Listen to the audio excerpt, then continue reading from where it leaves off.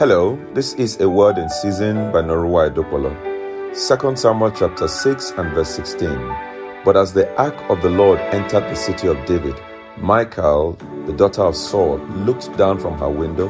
When she saw King David leaping and dancing before the Lord, she was filled with contempt for him. David danced and Michal mocked. Most worshippers will fall into one of these categories or the other in most churches today. David danced recklessly before the Lord because he knew that but for the Lord, he would probably have ended up as a shepherd boy.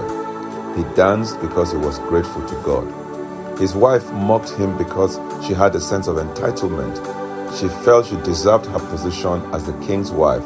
After all, she was a princess. She was embarrassed at David's open, unrestrained show of affection to God. I wonder whether you're going to go to church today with a David mindset or a Michal mindset. You do well to consider this question because each mindset will get its due reward from the Lord, as did David and Michal. Shall we pray? I want you to thank the Lord for the gift of life and the gift of another day. I want you to celebrate God's grace and mercy over your life.